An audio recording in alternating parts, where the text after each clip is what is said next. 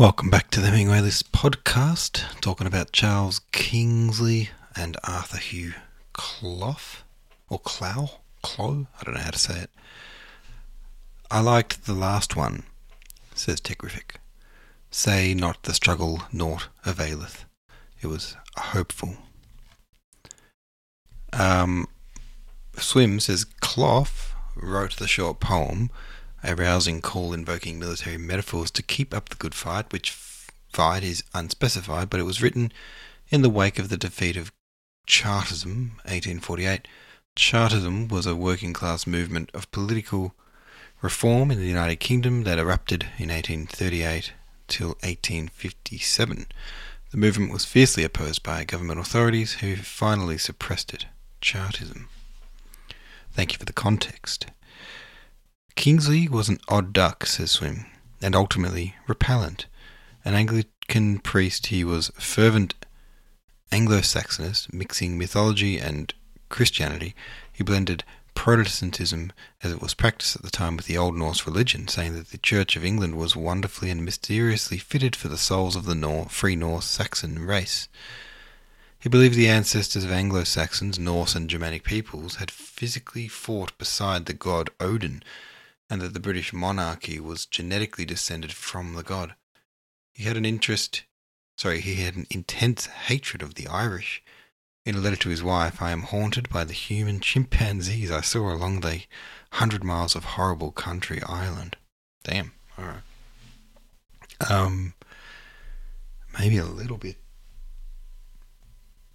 I don't know, what's the word? Overzealous. You know, like on the verge of easily radicalized, weaponized, a person like this who's quite ready to believe in conspiracies about Norses and quite happy to hate whole people. Yeah, yuck. Arthur Hugh Clough was born in Liverpool, but spent the first few years of his life in South Carolina. He became head of University Hall, London, 1849, and in 1852, at the invitation of Ralph Waldo Emerson, he spent several months lecturing in Massachusetts. He later worked as a government education official and helped his wife's first cousin, Florence Nightingale, in her philanthropic work. While on a visit to Italy, he contracted malaria and died at age 42.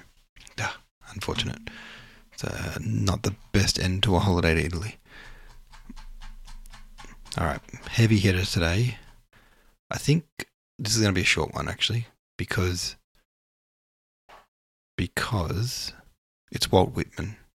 For some reason, there's only 2 Walt Whitman poems included, but Walt Whitman in the poetry world is surely one of the most influential.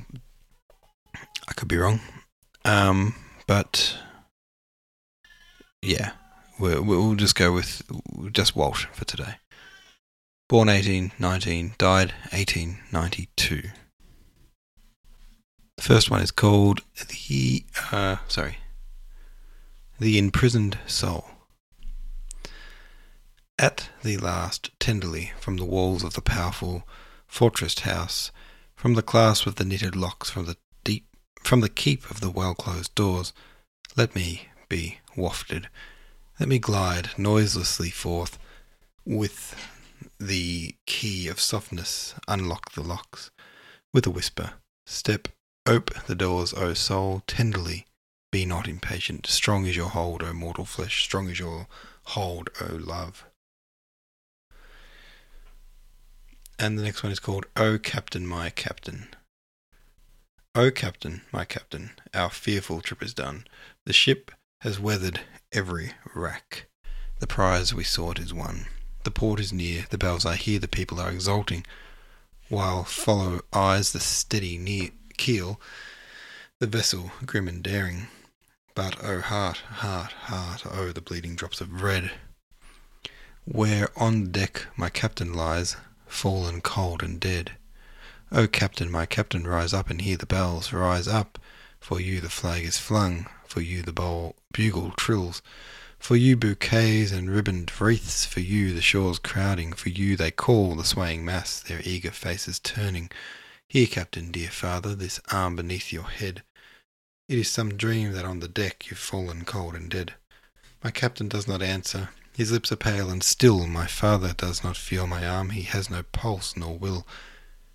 The ship is anchored safe and sound, its voyage closed and done. From fearful trip to the victor ship comes in with object won. Exult, O shores, and ring, O bells, but I, with mournful tread, walk the deck my captain lies, fallen cold and dead. Alright, Walt Whitman. Alright, we'll leave it there tonight. Short and sweet. Thanks for listening. See you tomorrow.